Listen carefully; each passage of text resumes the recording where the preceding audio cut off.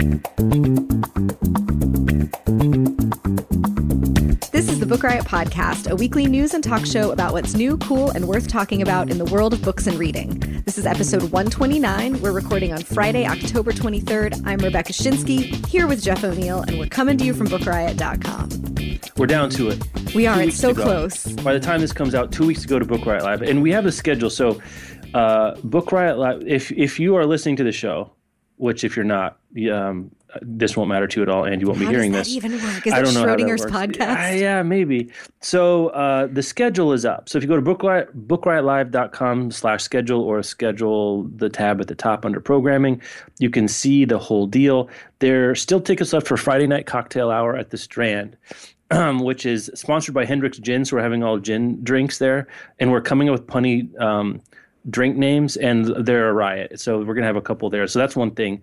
That's $40. And if you haven't been to the Strand Rare Books Room, it's a lot of fun. It's really cool to see that. I did a live recording, the Reading Lives podcast there with Thani and Aditi a little while ago. But we're the first things cooking on the schedule. Did you notice this? Yes. 10 a.m. on November 7th. So there are 1 and 2 day passes available. So if you only got time for one day and you want to come see us, it's on November 7th, Saturday. And we're the first thing going at 10 a.m. We're up against, unfortunately, we have to be up against someone. Mm-hmm. We're up against things probably that are more interesting than us, including our pal Daniel Jose Older and Marco Shihiro and Eliza Baker and Lucy Nisley and Alicia Ray. Anyway, it's going to be a smorgasbord of choices. We wanted to make the programming decisions you had to make, attendance choices hard. Yep. That was the idea, right? And we'll have been up since 4 a.m., so come watch us do a live podcast. So we'll probably be 6 coffees and 10 donuts apiece into the day already, which should make for interesting recording. But that's the first thing cooking. So if you're interested in coming seeing us and you've got time for one day, that's where we're at. We're Saturday morning, 10 a.m. 2-day tickets are available. If you use offer code Wheelhouse, you get $20 off that ticket. That's one word. So go to bookriotlive.com to check it out there. The Saturday Night Strand tickets are all sold out, but Friday night's still available.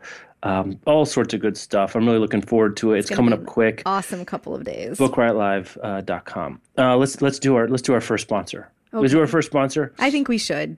Okay. Well, here's the deal. Like, buying mattresses is a horror show. Here's the thing. The last time I went into a showroom to buy a mattress, first of all, you're already tired by the time you get there. I don't know why this happens. You're tired. And so all the mattresses feel good already. And they all start feeling the same. And they all feel the same. It's like reverse Goldilocks. Everything's fine. Yeah, they need like a bed of nails or something. Kind of like when you do a wine tasting and you smell coffee between the wine. Mm-hmm. Like some of the reset, how comfortable everything is.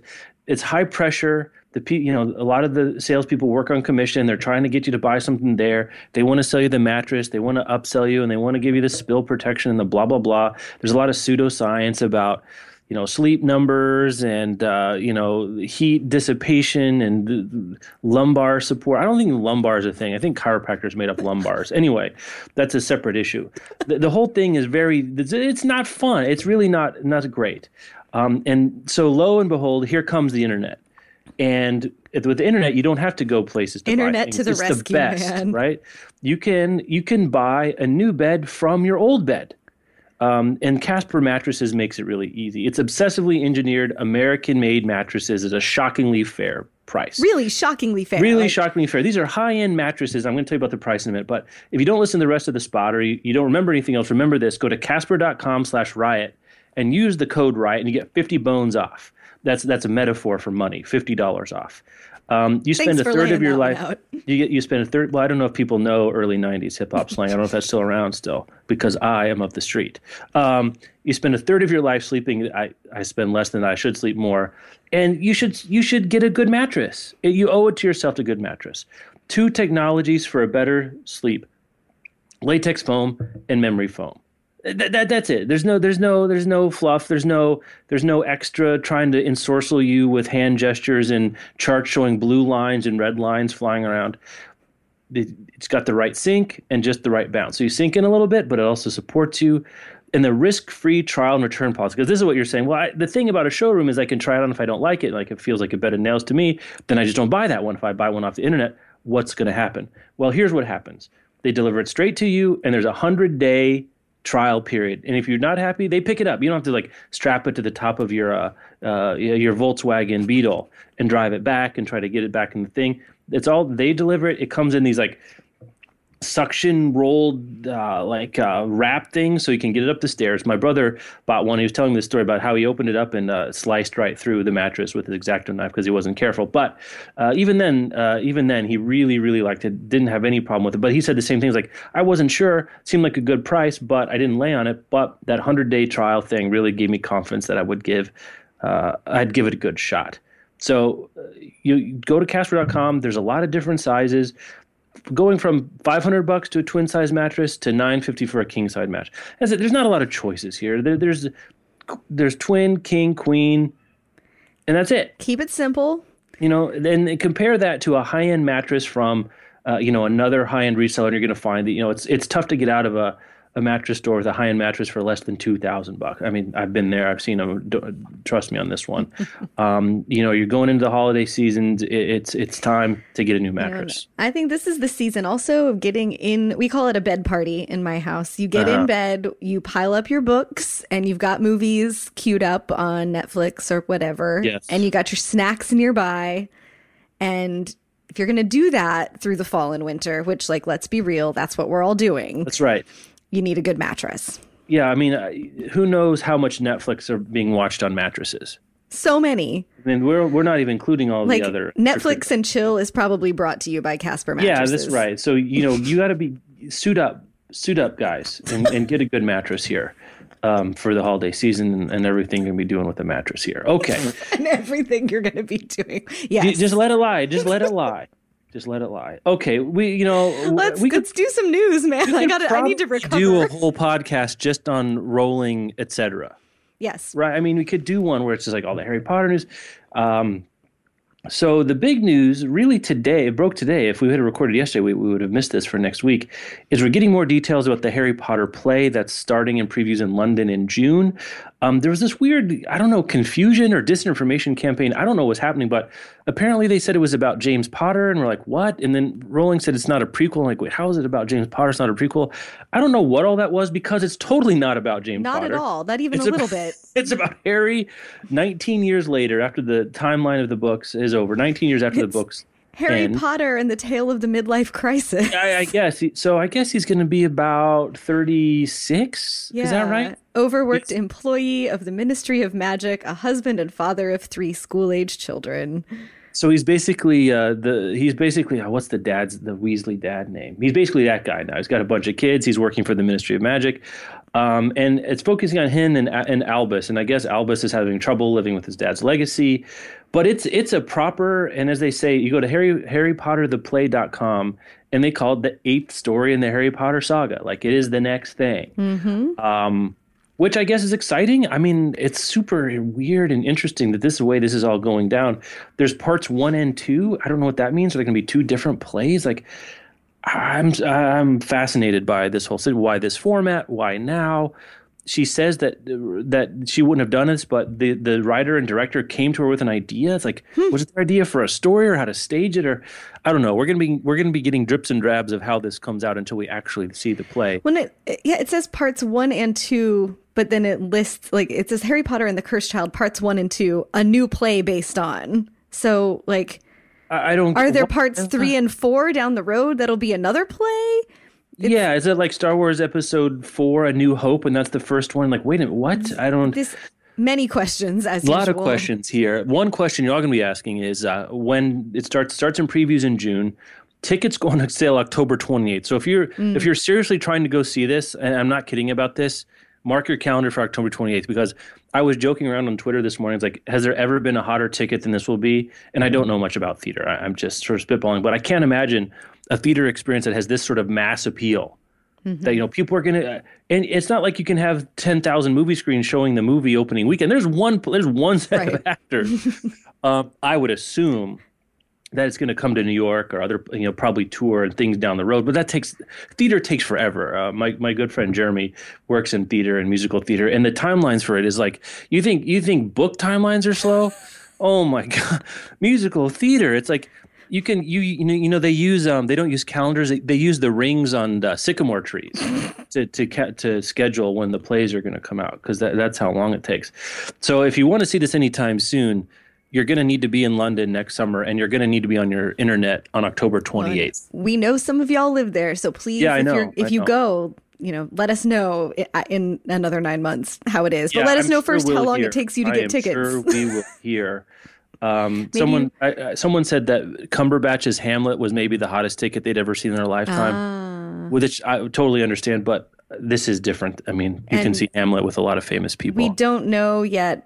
I don't think we know who's going to be playing grown-up Harry Potter on stage, so that might also have an effect. Why would you get someone famous, though? I mean, why pay for... I mean, get someone good and unknown, and you don't have to pay them Cumberbatch money. True, or you get Daniel Radcliffe, and you can pay him Daniel Radcliffe money. Oh, God, I didn't even think about that. He's probably not old enough, but, they could put some fake beard on him. Yeah, they could make him up to look a little older, and he has stage experience. He does. Naked stage experience if they want to go. That show title.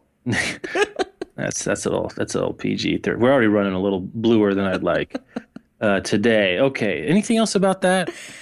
No, let's go to the weirder J.K. Rowling news. Yeah, our head-scratching Rowling. We've been following the Robert Galbraith saga just because, it was super fascinating the way it all broke down. And now the charade continues. This is doubling down on it, or what? What do you think this is? I think she can only get away with this because she's J.K. Rowling. It's just kind of weird and silly. Like, she's gonna sit. I fully don't get it. a radio interview called Drive Time in merry old England. She's gonna sit as Robert Galbraith. Like, are they gonna distort her voice? Is she gonna wear a man's trench coat and those fake glasses with a mustache attached? I don't know. It's radio, so how do you get into characters? A fake mustache on radio doesn't help you too much. It's to make her feel better, Jeff. Yeah. Oh, she's method. Clearly, J.K. Rowling is a method actor. Yeah. And maybe it's just fun for her at this. That's the only thing I can think of at this point, is that no one's fooled. Nora Roberts writes under the name J.D. Robb, but Nora Roberts wasn't going out doing interviews as J.D. Robb. I don't know what to say about it. I hope she's having fun with it, because we are all scratching our heads. I hope they post it online and we can all listen to it. Yeah, I'm sure it's going to be online. The new book apparently is good. What's it? The Career of Evil. Career of Evil, which I've heard good things about, and several of our readers have read and had said good things about. Her Cormorant Strike books are popular, and they seem to be well received. But this is so interesting. It's very interesting. So that's a Diagon Alley Rowling news corner for you there. Okay, let's go to the wider book publishing world. Couple of diversity related things. One good, one bad. The Kirkus Prize winners were announced this week. Is this the first year of the Kirkus Prize or the second year? This is the second year. The second year. They started last year their own book prize. Kirkus, the venerable review publication. They probably review more books professionally than any other outlet. That's what they do. They don't really have opinion pieces or anything else like that, but they review almost everything that comes out. And these are big prizes, $50,000 to each winner. Just for some perspective, the National Book Award I think is $5,000, and the Pulitzer is $10,000. Those also move some units, but this is cash on the barrel here. Let's see. Coates's Between the World and Me earned the honors in nonfiction. And let's see what else here. A Little Life, Hanya Yanagihara. Fiction. Pam Munoz Ryan's Echo won the Young Readers Literary Prize. And in addition to just telling you about that, it's also All People of Color, which is interesting. Yeah, I can't remember if I've ever seen a lineup of winners of a mainstream major literary award where every single one of them, usually we're just hoping that there will be a person of color selected for the long lists and for the short lists, that the lists won't be totally whitewashed.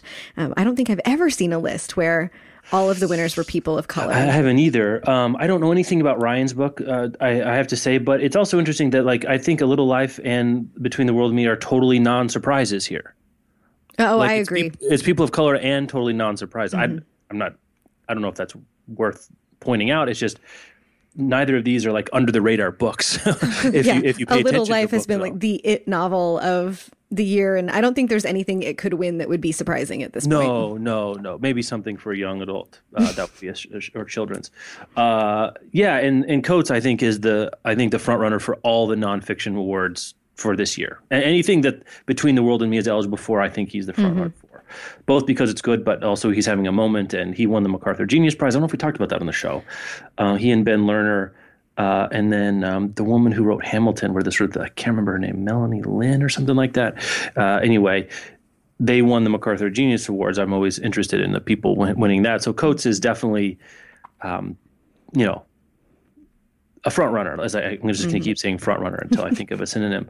But worth noticing. And I don't know if I looked at they don't seem to have diversity built into what they're wanting to do. I think they're going sort of straight merit for what, quote unquote, formidable literary achievement. To be considered, the writer had to receive a starred review from the Kirkus Literary Journal. And these winners were selected from a pool of 1,032 eligible books. Yeah. This piece doesn't say how that breaks down across the different categories, how many young adult contenders there were and how many fiction and nonfiction contenders there were. But I don't think either of those are a surprise. No. At all. Both big books in multiple senses of the word big this year. And A Little Life, interesting to note that the writer is a person of color and one of the main characters, arguably the main character, even though A Little Life rotates between four voices, is a gay man. And there have been some great essays about considering A Little Life as a gay novel or a novel about what it is to be a gay American man. So really interesting, multiple, life experience stories being told in these books. Yeah. So probably if you listen to this show, you've heard of the first two books, but Ryan's Echo. If prizes are the kind of thing that gets you to check something out, that'd be one worth checking out. Okay. The not so good news on the diversity angle, at least. Publishers Weekly annual survey of the publishing industry workforce came out. I don't know why it takes them until October to release 2014's information, but here we are anyway. Questionnaires were sent to more than 5,800 Publishers Weekly subscribers at publishing houses. They only got 425 responses. So as we do Methodology Corner, that's important to keep in mind. Credit to Publishers Weekly for also saying the data reflects, some bias in who responded, blah, blah, blah, which is totally fair. Yeah, and thank you just for giving us those raw numbers. Yes, the raw number is very helpful. Some things noticeably different, some things distressingly the same. The number that really shocked me was the median age of the respondents in 1 year dropped 7 years from 42 to 35, which that is an enormous number. There's no way to know, and Publishers Weekly acknowledges in this piece that we can't know if this is just a younger set of employees responding to the survey, or if publishers have been successful in replacing older, experienced, and thus more expensive employees with younger and less expensive ones. Or they're hiring more people because the industry is up on the whole, and those new hires tend to be entry. There's a couple of ways you could look at some possible confounding factors there. Yeah, or it could be randomness. You have a small data set. Went out on a Friday and only the young people were working, there's all kinds of you don't know. The median number of years that respondents have worked in publishing fell from 13 in 2013 to 9 last year. Marked changes in the percentage of respondents with fewer than 3 years of experience. In 2013, 8% of the respondents had fewer than 3 years of experience. In 2014, 19%, so it more than doubled. 19% of the respondents had fewer than 3 years of experience. And the share of workforce made up by the most experienced employees declined. The things that are the same that we're not super jazzed about is the disparity in pay between genders. The pay fell also markedly, as you might expect from a younger workforce or a younger respondent cohort, whatever you draw between that. The average salary for a man was $70,000 last year, down from $85,000 in 2030. Just an enormous haircut. And for women, from $61,000 to $51,000. So a $19,000 pay gap remains. That actually shrank in absolute terms, but I think if you did it in terms of percentages, it'd actually be bigger if my back of the laptop math is holding up there. So that continues to be a problem. Particularly interesting because women dominate the publishing workforce. About between 73 and 77% of the respondents in the last few years to this survey have been women, if that's representative at all. Women are really outnumbering men in publishing, but the men are making more money. Employees in management are where the greatest concentration of men are, and those managers take home the highest pay. So. And in terms of diversity, we're holding steady at 89% white. Not great. Not great. The largest minority population, racial minority population, Asians were 5% of the workforce. That's up from 3% the year before, which means actually other groups are less represented year over year. Especially the largest American racial groups of Black and Latino or Hispanic, down. No real change in racial composition of the workforce. Only 21% of respondents felt that strides have been made in diversifying the industry's workforce. I don't know what they're looking at. I think this is the first time they've asked these perception questions about diversity issues, where they just asked respondents, do you feel like strides have been made in improving diversity in the workforce, and have strides been made in improving title diversity? And it looks like the respondents agreed, more non-white respondents agreed than white respondents did, that strides have been made in title diversity. 66% of non-white respondents said they thought improvements had been made in offering diverse titles. But there's also an agreement that strides have not been made in improving diversity in the workforce. So that's an interesting thing that we're seeing with the talk about we need diverse books, that publishers are paying more attention, I still don't think sufficient attention, to putting out diverse titles and to publishing works by people of color and books about people of color. And they're maybe increasing their marketing budgets to reach those target audiences that aren't white. But we don't have a publishing workforce yet that is seeing those changes as well, so that there are people of color in the room when important decisions about which books to publish and about which policies to enact and all of those things are being done. So sort of progress on one front, but not on the other larger front.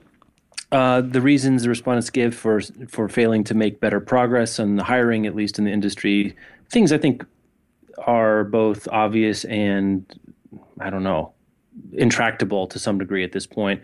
Entrenched leadership that includes few people of color, low starting salaries, and unpaid internships that together discourage minorities from applying to entry-level jobs, and not enough effective outreach.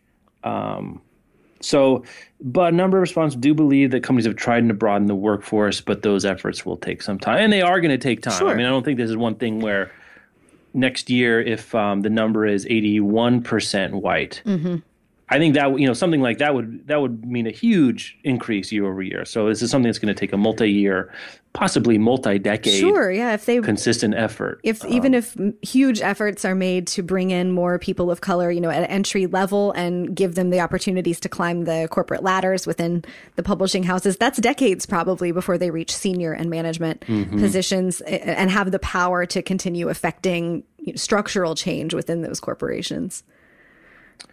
Let's see. Top complaints? That they don't get paid enough. It's kind of the same thing that I would guess would be top complaints about working in any corporation, that your salary is too low, the workload is too high, lack of advancement opportunities, lack of recognition for your own work, problems with management. But lack of recognition is a management problem, I would say. In terms of industry health, a couple of interesting things here. 81% of respondents said that they were somewhat secure or very secure in their job, which is the highest they have on this chart. The highest certainly since 2006, which is that's super interesting to me that that's so high. In 2006, so this is pre-iPhone. This is really before the Kindle gets cooking. Right. The number was only 77%. Interesting. So more, meaningfully more Actually, I don't know if that's statistically significant or not. We don't know. No way to know. But in raw numbers, more satisfied. In terms of their company's staffing levels, 58% of the respondents said they were holding steady, and 26% expanding, and only 16% said retrenchment, which means laying people off. Department of Euphemisms. Even a higher percentage of companies are holding steady or expanding than people feel like they're secure or somewhat secure. And that's typical for these sorts of employee confidence. Like they perceive their company to be doing better than they are because we're more nervous about ourselves in our company, which is, totally fair. So the underlying indicators for publishing industry, the sort of raw number health, seem really good. The workforce change is really interesting. Maybe it could be there. It does seem like there are more people being hired. And I guess this one theory, again, this is just theory. If you're a new hire and you get your first Publishing Weekly salary survey, probably more likely to fill it out the first time you have a chance to, right? Right. So there could be some response bias just because they're the ones that have the time or energy and they haven't done it for 10 years already. And it'll be interesting. I think we've talked a couple of times about the publishing diversity workforce survey that Lee and Low Publishers has been sort of conducting. They're getting ready to do it. They've been campaigning essentially for the big five to get on board and to share that data. And hopefully when they do, I know we talked about some of the bigger houses have agreed to release that information. Those numbers should be coming from inside the companies, presumably from their HR departments, from forms that people have filled out. Like, this is my guess / hope, and that they will be more complete sets of data about who's working in these different publishing houses. It'll be really interesting to see what those numbers look like against the self-report numbers and sort of have a sense of how representative these Publishers Weekly survey responses are or are not, or at least be able to take some guesses about it. I don't think that'll include salary information, but it'll be interesting to see if that 89% white number goes up or down when publishers actually release the data sets about how people self-identify in their workforces. Yeah, that's really interesting. Where do you want to go next? Let's talk about something fun. Let's talk about this romance bookstore. Yes. So tell me about this. So the Ripped Bodice is going to be an exclusively romance bookstore opening in LA in the spring of 2016. They are conducting a Kickstarter right now. Their goal is $90,000 and they're at just over $42,000 with 27 days left. So they're cooking. And this is going to be the first exclusively romance bookstore in the country. Which is both not surprising and shocking simultaneously. I think it's bonkers. Well, I'm not surprised insofar as if you would have said, is there a romance-only bookstore in the U.S., I would have said, probably not. But then what I was thinking was like, why not? Well, right? Yeah, I mean, that's the kind of the reaction I'm having. I can list half a dozen mystery-only bookstores, cookbooks only. Right, like in other genre, there are sci-fi bookstores out the wazoo, like other forms of genre fiction that have avid, passionate readerships and communities around them have exclusively that genre bookstore. And I just am kind of baffled. I guess I'm not surprised. I'm really disappointed that there wasn't one before, but not surprised that I have to be disappointed in that because romance just there's so much stigma around reading romance, and the two women who it's really coming out of the spinner rack, though. Yeah, I mean, maybe it's because what we do and how we cover books, but it does feel that way. And this is another, sort of data point in that. The two women who are launching the store named Bee and Leah Cook or Koch, I'm not sure how they pronounce it, and they say when they discovered the romance genre, they discovered the incredible community that was there. There were smart, funny, engaged readers who love to talk about the books, but they also discovered how much stigma is attached to the genre. And of course, it's baffling because readers are buying romance to the tune of over $1 billion a year, according to data from the Romance Writers of America. So financially, the romance genre is doing more than just fine. And it is, I think, mind-boggling that there's no physical space just devoted in bookselling to romance enthusiasts. Also, we know just anecdotally, we both know a bunch of romance readers who have had the experience of going into a bookstore and asking for romance and being told we don't stock that. Like there has been sort of a culture of snobbery. I think it's decreasing, but there's been a culture of snobbery around romance for a long time in publishing and bookselling, and many independent bookstores had looked down their noses at it. So these ladies are going to be fixing doing that. They're going to have events. They're going to have the Minerva Library, which is named after one of the first circulating libraries in Regency, England. It's a Romance of the Month book club where you can buy a 6-month or a 12-month membership. They're going to have other book clubs and community events, charitable giving whenever they can. Like all Kickstarters, there's a nice layout of what they need the money for and how they're going to spend it. You can get some cool swag, but I am so glad this is going to exist and so sad that it took us this long to get an all romance bookstore. Yeah, it's great. Also, they break down their costs for which from just sort of a book lover's point of view is interesting to see them price out the bookstore. For example, how much do you think it would cost to stock an 1,150 square foot bookstore? And they have some assumptions: $50 per square foot of selling space. Romance novels cost $4 to $7 each for booksellers, so 7 and 12 books per square foot. Blah blah blah. They come up with $57,000 just to put books on the shelves to even start selling. Fixtures and furniture is $18,000. Computer equipment, point of sale system, signage, sound, publicity, promotion, $14,500. $90,000. This includes any salary or anything else. This is just the basically the physical cost of getting it set up where you could actually put a person in there to start selling books. Really interesting, especially if you are one of the many of us harboring that someday I'll open a bookstore dream. You can see how much money you might need to be squirreling $90,000 to do that. And that doesn't include rent or anything. Right. Or marketing or... Well, promotion is built into everything else, but they've got to rent a space. It's going to be closed for a while while they outfit it. So they're definitely not asking. I think this is something that people are smart about on Kickstarter too. They don't ask for the public to fund everything necessarily, but a core piece of the business to get started. Some nice rewards there. That one question, and I don't know. Again, I only follow the romance circles tangentially, and it's only when there's like a hot button issue. But I have seen some people say that they don't like the phrase when people are writing about romance that aren't romance readers, like bodice ripper. So I was curious to see that they chose that name, and maybe it's sort of a wink and a nod sort of situation. I read it as like a cheeky reclaiming. Yeah, but a lot of people who don't know anything about romance and don't know to wink and nod at it are going to see a romance bookstore called The Ripped. I just thought it was an interesting choice. That's the only thing that I thought was interesting. I got to say, I think if you're not going to go into a romance bookstore, you're not going to go into a romance bookstore. Yeah. What could they... Now I'm just down the rabbit hole. Like, what could they have called it that's not The Ripped Bodice that might have enticed someone who doesn't think they're into... Yeah, okay. Chipotle. And then you walk in and it's like, surprise. Yeah. What do you mean? I don't see how we're misleading you. So we're just going to call everything Chipotle because it's spicy. It's spicy. Michelle and I were in a mall yesterday, and there was a tween clothing store called Torrid. Yeah, that'd be a good name for a romance That bookstore. would be a good name. Torrid. Anyway, would be good. I think for their community, it's a great name. I just was like, oh, that's interesting that they kind of are reappropriating the cliche. And it's kind of like what Sarah Wendell does at Smart Bitches Trashy Books. Like, she's writing about romance in a really intelligent, passionate, fun way, and so she gets to wink at calling them trashy because she's not called. Yeah. Anyway, so that will be interesting. See, Los Angeles. It's as good a place as anywhere, I suppose. I hadn't really thought about, where, if you were opening a romance store, you open it, but I want to go on a field trip there. LA is people go there, so you're gonna have a lot of visitors.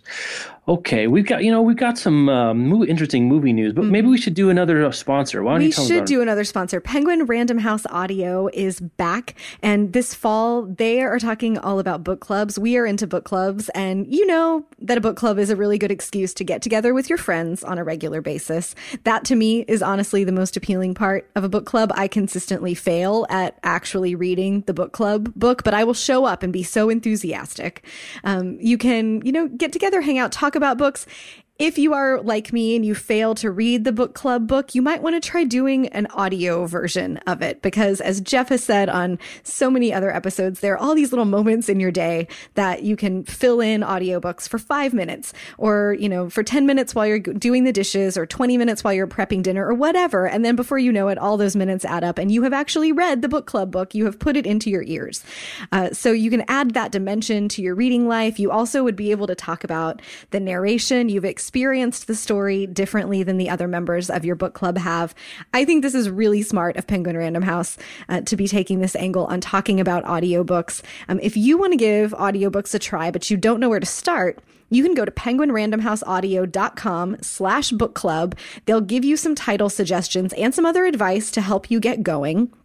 If you want to do sort of a self-help theme in your book club, Rising Strong by Brené Brown, which I just adore, is out on audio. We've talked a couple of times about The Martian being great on audio. It really, really is. That would be a fun one for a book club. You could catch up on the adventures of Lisbeth Salander. The Girl in the Spider's Web is out on Penguin Random House Audio. And there are just so many of the year's big books. Kitchens of the Great Midwest has been getting a lot of buzz.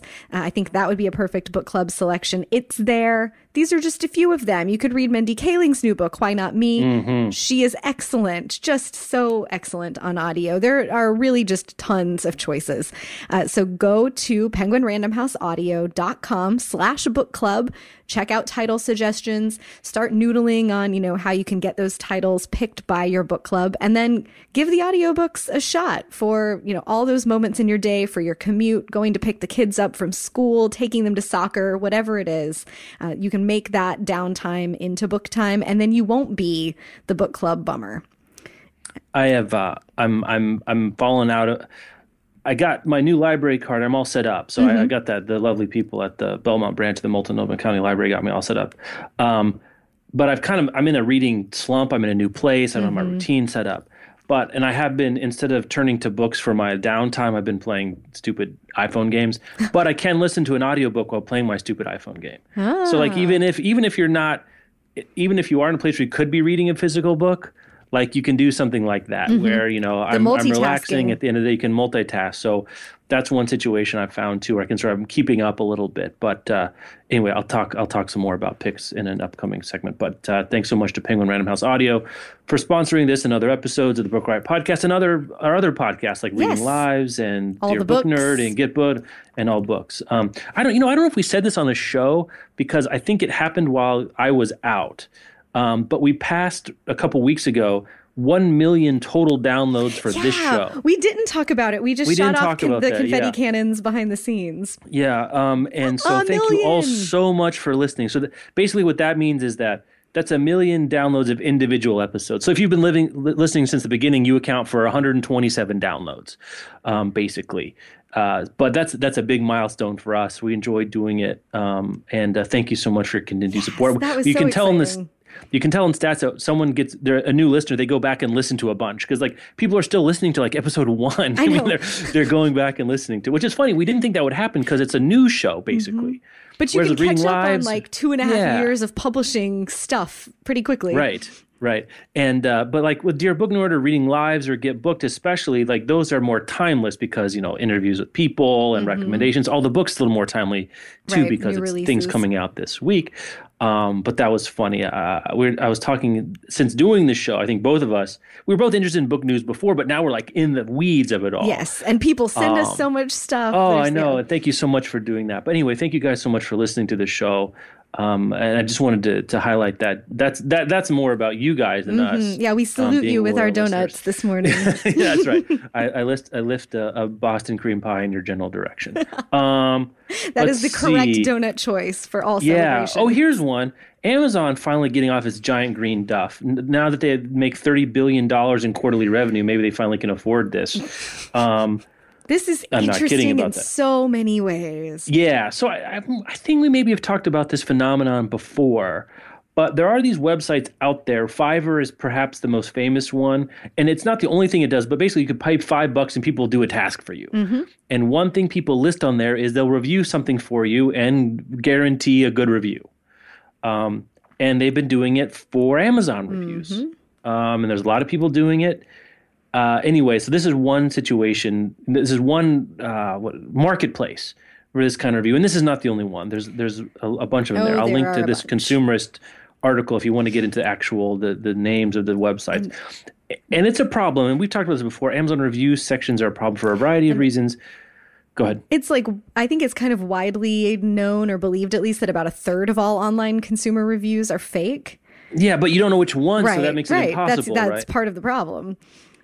Amazon is going after 1,114 people who have written fake reviews for money. They're not going over after the sites, the platforms, Fiverr, these other ones, but the actual people who are making it available. Basically saying the Amazon dispatched investigators to buy reviews. They kind of did what they call it in The Wire, a buy and bust, right? Where you go buy drugs from someone and then arrest them for selling drugs, which I don't know how that's not entrapment, but that's a different question. I'm not a legal scholar. It's very cloak and dagger. This is really funny. So and they're doing it. So they also allege third-party sellers will ship empty boxes to paid reviewers, pretending that the item in question was inside, because you have to have a verified purchase to do a lot of reviewing now. So there's a lot of this shell game, Thomas Crown affair situation going on. This sentence, this led to the rather surreal situation where sellers would explain their strategies for evading detection by Amazon to a representative of Amazon. Right. And I don't really know. I don't know the law, right? I don't know what is being sued. I tried to look at the brief, but I got about 6 sentences into it and I blacked out from legalese. So if anyone knows any better about this, and even the couple of write-ups I saw they weren't legal scholars either. Let's see. Unreasonably discriminatory under Section 202A of the Act. I mean, I think it's pretty clear that something is afoot here. Like, you shouldn't be able to do this. And we'll leave it to the Federal Communications Commission to decide what's Presumably to be done. I would think it violates Amazon's terms of service if you're an Amazon user and you're faking your purchase that's supposed to be a real purchase before you can review a thing, and then you're faking the review. And it says even some of the review writers weren't even offering to do the writing work. They were just asking the client to give them the text that they wanted posted, and they were selling the use of their identities and their Amazon accounts. Like, you just send me the thing and I'll post it through my account that presumably is considered to be legit, and then you can, have that out in the world. I guess they could maybe be arguing that these people are defrauding Amazon. Because they're doing, they're saying they're shipping them things and they're actually reading it. And probably when you signed your end user license agreement with Amazon, you said, if you review this, I've actually read this book. So it's fraudulent behavior, and they can sue them for damages, I would think. Right. I can only review this vacuum cleaner because I actually purchased it from Amazon and have you used agree it. By signing this agreement, you agree that you bought this and you're not being paid to write it. And the click. The box that came to my house actually had a vacuum cleaner in it. Right. Yeah. So that's super bad. And I think this is one of those things where they're not going to be able to get everybody, but they want to put the fear of God into you that the Amazon's legal department may come a knocking. Right. Yeah. I was talking to Bob about it. And I was like, 1,000 seems really like that has to be just a drop in the bucket of the number of Amazon users that are doing this. If really a third of all online reviews are fake, or even anywhere close to it. But this is enough to come out looking serious. And when jerks like us talk about it, like they're suing 1,000 people, like it sounds like a big number, right? Sure. It's not just like one dude.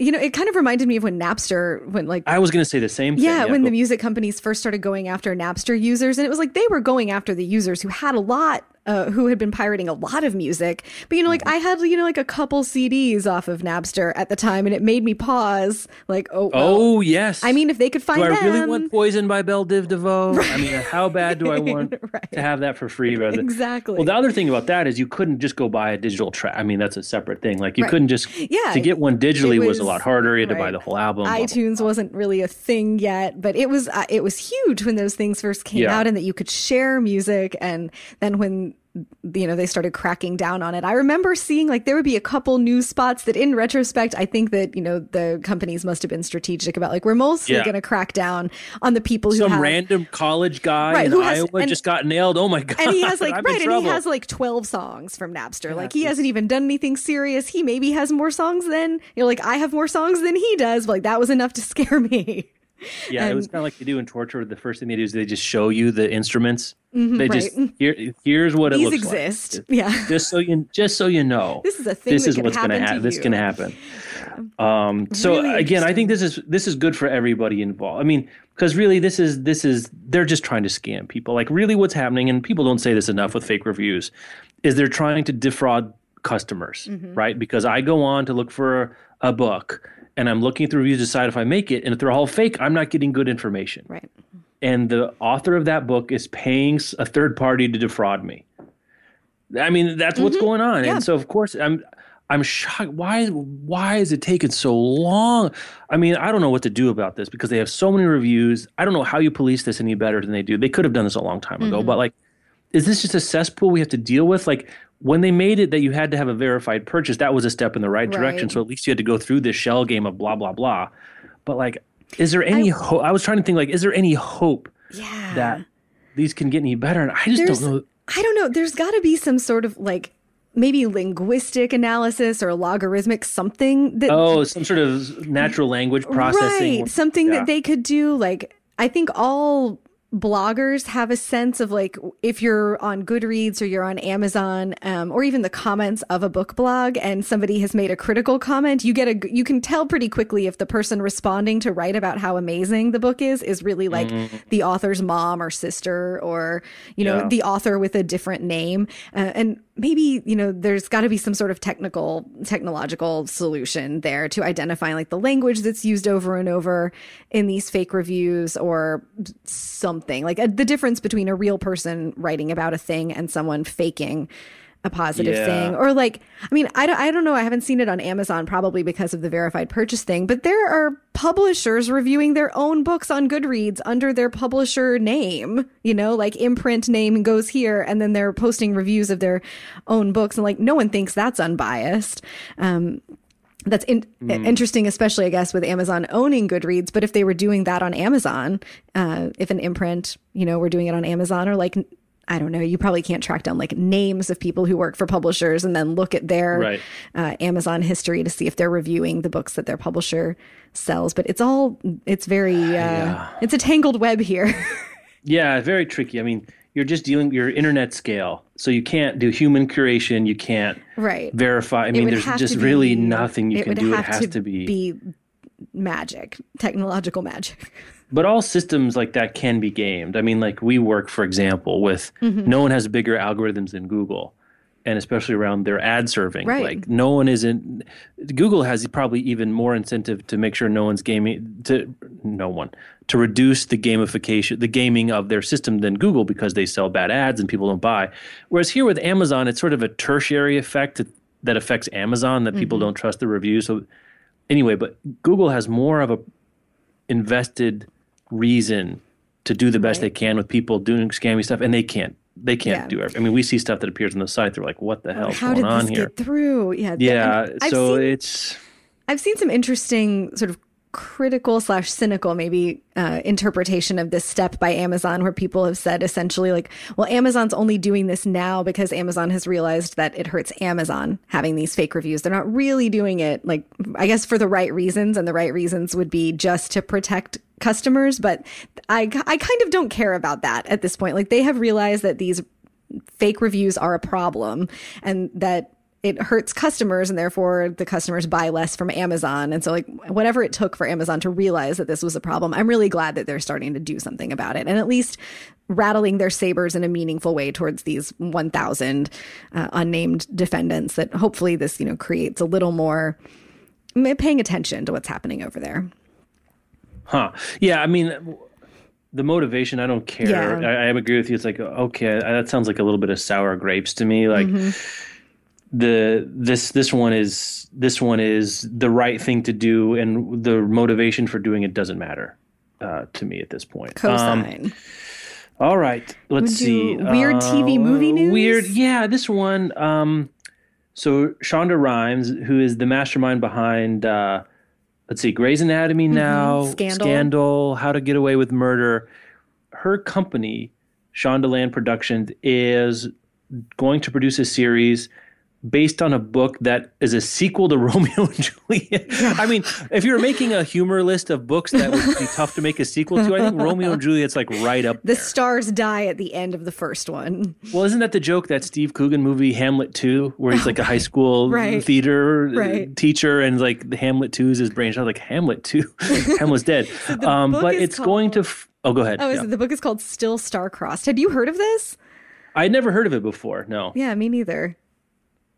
but it's going to focus on the Montagues and the Capulets and the fallout from the events of Romeo and Juliet. Which I get. I mean, there's characters there. Mm-hmm. It's not like Hamlet. It's not like Hamlet where like literally everyone is dead. And they just bring in like this third party guy who's like, I guess this is my kingdom now. And Horatia's sitting there crying. You know, you get Benvolio's left over. Right. I think you get the nurse, the apothecary can't be feeling good. Yeah, Benvolio's around. Let's see, who's dead? Mercutio's dead. Oh, spoiler alert for Romeo and Juliet. I don't even remember. The parents are still there. So like Romeo and Juliet are the only, and Mercutio, I think, are the only casualties. Tybalt, Prince of Cats, I think I can't remember if he gets killed. No, Romeo kills Tybalt. And then they come after Mercutio, or vice versa. I can't remember the timeline, but Tybalt, Prince of Cats, I think, is also dead. With the most random subtitle in all of Shakespeare is that he's Prince of Cats. I don't know why. So anyway, I mean, she's good at drama and relationships, and Shonda especially. And you get a built-in tension, and I should be. Does it say it's a period piece? Is it set in like Italy in the 16th century? I hope this is like Shonda Rhimes meets Baz Luhrmann, like contemporary old, but also old. I don't know. I think I need to look up the synopsis of Still Star-Crossed and figure out like who are the star-crossed people in this story, because the original star-crossed people are dead. Yeah, they're not star-crossed anymore. They went supernova. They're gone. But anyway, I thought that was that's surprising a thing that's going to happen. Too. I mean, the other nice thing about Shakespeare is it's public domain, right. So you can sort of do whatever you want with it. It doesn't say. I'm going to look this up. We'll do some follow up next week about what we need to know. If you are listening to this and you have read Still Star-Crossed and you would like to tell us what you think this TV show is going to be, because the piece in Variety says that for Shondaland, the foray into young romance marks somewhat of a new genre. But who's going to be the young romance? Are there other siblings hanging in the waiting in the wings? Dromio and Juliet? Yeah, I don't know. Anyway, many questions. It's interesting. But it's going to be. I will watch a new Shonda TV show. I'm already looking forward to Bookish Twitter exploding when that comes out. I wonder if like the first episode is like they walk into the church and like whoops, there they are. I mean, I don't know. I'm one just from sort of like someone from Romeo's side and someone from Juliet's side come looking for them and meet in the church, and then they fall for each other. Fall in love. Yeah, they fall in love over the caskets. I'm going to watch the first episode just from a narrative point of view, like how do they choose to start it and where do they pick up and things like that. Okay. We got to do our last sponsor before we get to new books. We're running out of time. We do. So Audible is back. Do you love books but you never have the time to read them? Well, it's not just that. But if that's one thing, you want to read more books and you're looking for ways to get them, well, audible.com is the perfect solution. Get audiobooks and listen to those books you've been meaning to read on the go. At the gym, during a commute, Audible provides over 180,000 audio programs from the leading audiobook publishers, broadcasters, entertainers, magazine and newspaper publishers, and business information providers. The app is free, works on iPhones, iPads, Androids, and Windows Phone. You can also download and listen on your Kindle Fire and over 500 other MP3 players. I don't know who has just a regular MP3 player lying around these days, but if you do, chances are you can get it to work with Audible. Unlike streaming or rental services with Audible, you own your book. So if you deactivate your account, cancel your subscription, the files are still there. You can still use your Audible app to play it right from your smartphone or tablet. Great listen guarantee. If you decide you don't like the book you chose, no worries. You can exchange any book you aren't happy with for another title anytime, no questions asked. This is one that I don't know we've talked about this in detail before, but I've used this a couple of times. I have too. It's great. It's great. One, I accidentally bought an abridged version of something I didn't want abridged. Bill Bryson's A Walk in the Woods, which I listened to when I was driving back and forth to Seattle a couple weeks ago. And I accidentally bought the abridged version. I was like, no, I don't want the abridged version. Give me the full fat version. And it was easy. You just go in, you return it, no questions asked. It happens right there. You don't have to submit a ticket and wait. It's just right there. It goes back. One time I bought a book and I could not stand the narration. I literally couldn't deal with the narrator. And so I said, you know what? I'm going to give it back. So I've only done it a handful of times. And they're super great about, it's really great. So it takes some of you are paying for the books directly here. It's not a rental service like some other things where you could just sort of sample. It's not streaming. So you're actually paying. So you're putting some money out, and Audible recognizes like that. And audiobooks, I think, are different because there's not a great way to sample them. It's not like you can go to a library or bookstore and read 5 pages and see if you like it. 8, 10, 15. In the case of David McCullough's Truman, 51 hours listening to a particular book. You really want to know that you're making sort of a commitment to the book. And if he doesn't work out, within the first hour or so, you can give it back anytime. So that's a really another one that's good too. Just for our listeners, Audible.com is offering a free audiobook of your choice and a free 30-day trial. Go to audiblepodcast.com/bookriot today to get a free trial started. I am just starting. I've been putting off Sarah Vowell books for whatever. Oh, don't wait. And now I'm started. I'm starting with The Wordy Shipmates, which I'm really looking forward to. That's my favorite one. So that's where I am right now. I mentioned I listened to Bill Bryson's A Walk in the Woods recently. Coming out December 15th, one of his books that hasn't been available that I've been looking forward to listening to is Mother Tongue, which is his book about the English language. So I'm looking forward to Mother Tongue by Bill Bryson. Comes out December 15th. Bill Bryson, pop history. That's where I am. That's good stuff. Sarah Vowell, she just has a new book about Lafayette, which I can't remember the exact title of, but that's a new book. She's on tour. And her book, The Partly Cloudy Patriot, is really great on audio because it has like a bajillion guest stars that play different historic characters, historic people good. they do the voices for them in like the interactions that she's imagining that they had. It's really great. And they're short. Like this one's only like a 5-hour audiobook, which means I guess it's probably about 200 pages or so. And so I'm guessing like I had a Devin McCullough binge. I think I have a Sarah Vowell binge coming with Unfamiliar Fishes, Assassination Vacation, and a couple of The Wordy Shipmates is my favorite. I think you're starting with the best one. I think that's why I started with this one, because I think I remember you saying this is your favorite. I love like the Puritan stuff is a weird section of my wheelhouse. Oh yeah, you like cults. There's so much great Puritan stuff, and like the relationship that Jonathan Edwards has with one of the other pastors. You get like the gossipy letters they wrote each other. It's so wonderful. Like he wasn't just doing the spider dangling over the pits of hell, sinners in the hand of an angry God sermon, which is like maybe one of my favorite things in American literature, period. But she's so good. The Sarah Vowell commentary is so good. I'm excited for you to experience that. So thanks to Audible.com for sponsoring the Book Riot podcast. Okay, tell me about some new books. One of my favorite books of the year came out this week. It's The Mark and the Void by Paul Murray. He wrote Skippy Dies, which is another one of my favorites. It's been 5 years since we had a Paul Murray book, and I am so pleased that the wait is over. This one, it's great. This is about a banker named Claude.